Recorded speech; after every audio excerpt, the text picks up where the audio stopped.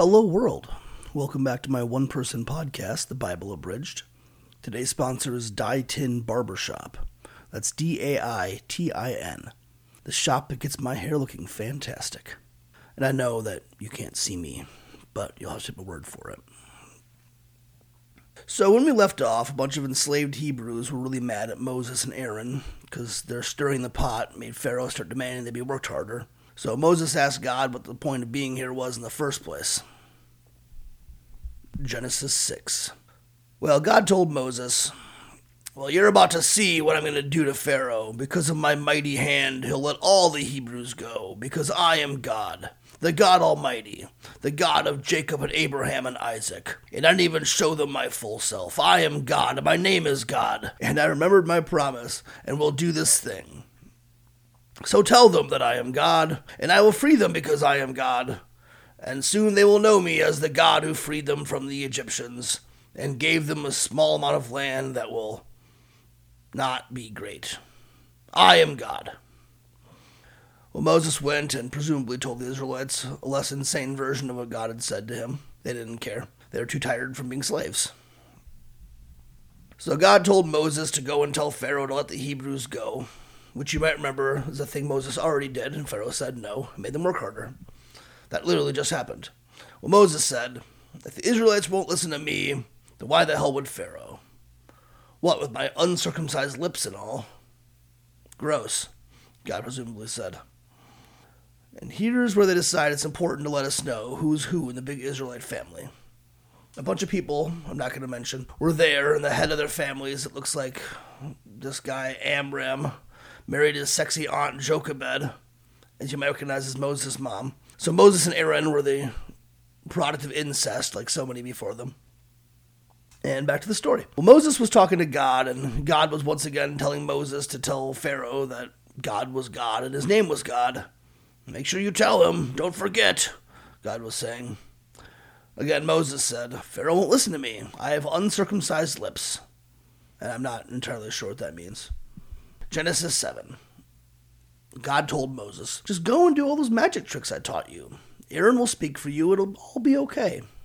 Well, actually, no. I'm going to use my God skills and reverse all that free will I gave you guys and harden Pharaoh's heart so he doesn't want to listen to you. And then, when he doesn't listen to you, I'm going to fuck his shit right up. And everyone will know that I'm God.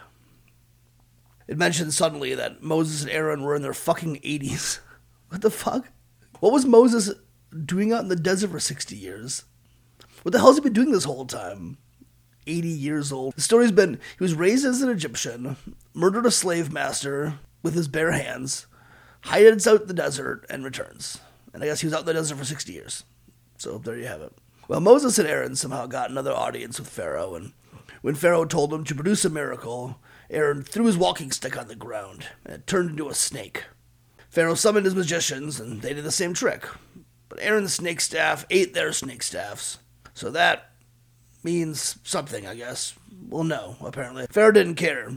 It's partially because God made sure he wouldn't care by hardening his heart. Then God said to Moses, "Geez, this Pharaoh's heart is unyielding. He just refuses to let the people go." Apparently forgetting that he himself had gone and hardened Pharaoh's heart. So the next day, Moses and Aaron went out to the Pharaoh's private bathing area in the Nile and said, "God said to let your slaves go so they can worship him in the wilderness. But you didn't. So I'm going to turn this river into blood. Actually, not just this river. I'm going to turn all the water in the whole country into blood. Even water people have stored in their houses in jars and shit." Pharaoh just smiled and had his magicians also turn the water into blood. I'm not sure how that works, but yes, now the water was still blood or more bloody, and Pharaoh didn't care at all. There's no water in his entire kingdom. It also says here people were digging up alongside the Nile to get water, but it also said earlier that all the water had turned to blood, so leave it to the authors of the Bible to not even be able to get the story straight for a whole page. Well, all the fish died, and everything smelled terrible, and it went on for 7 fucking days, which some of you might notice is 4 days longer than you can survive without water. Genesis 8.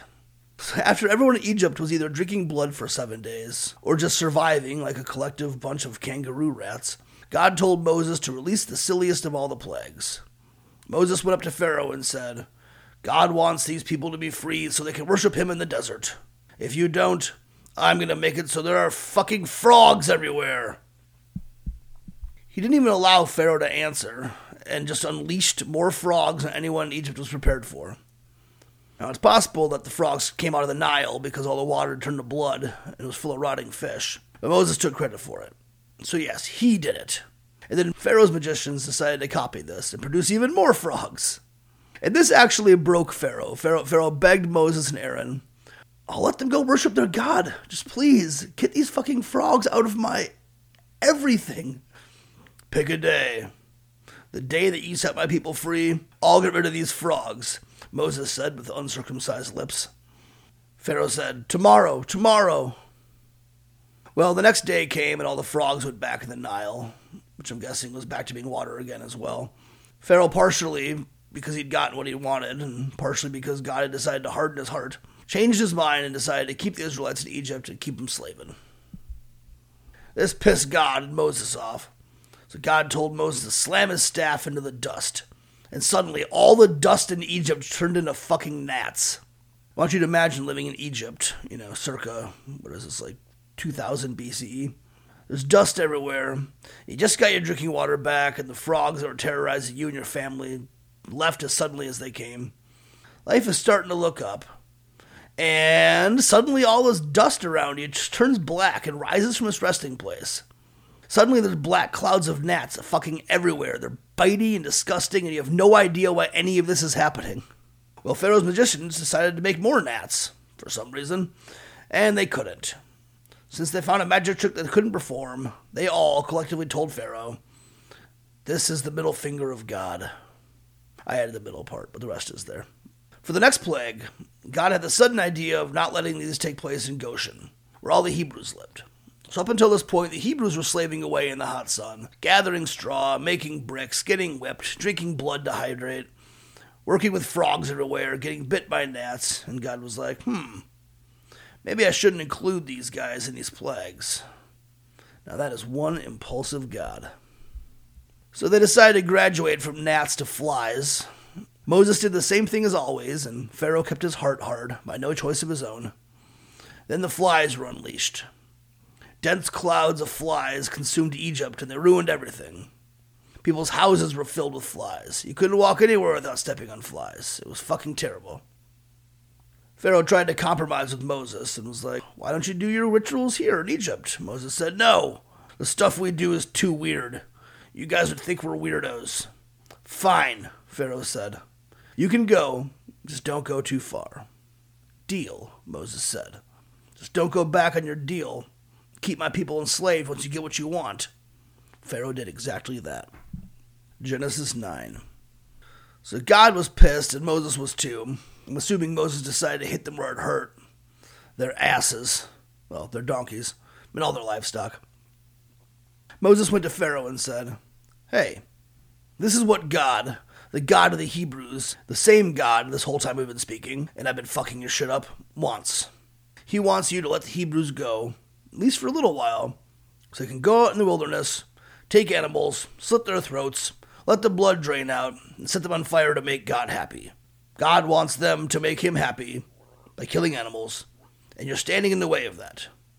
Now, if you don't let that happen, every animal owned by an Egyptian will die. Fuck you, Pharaoh said.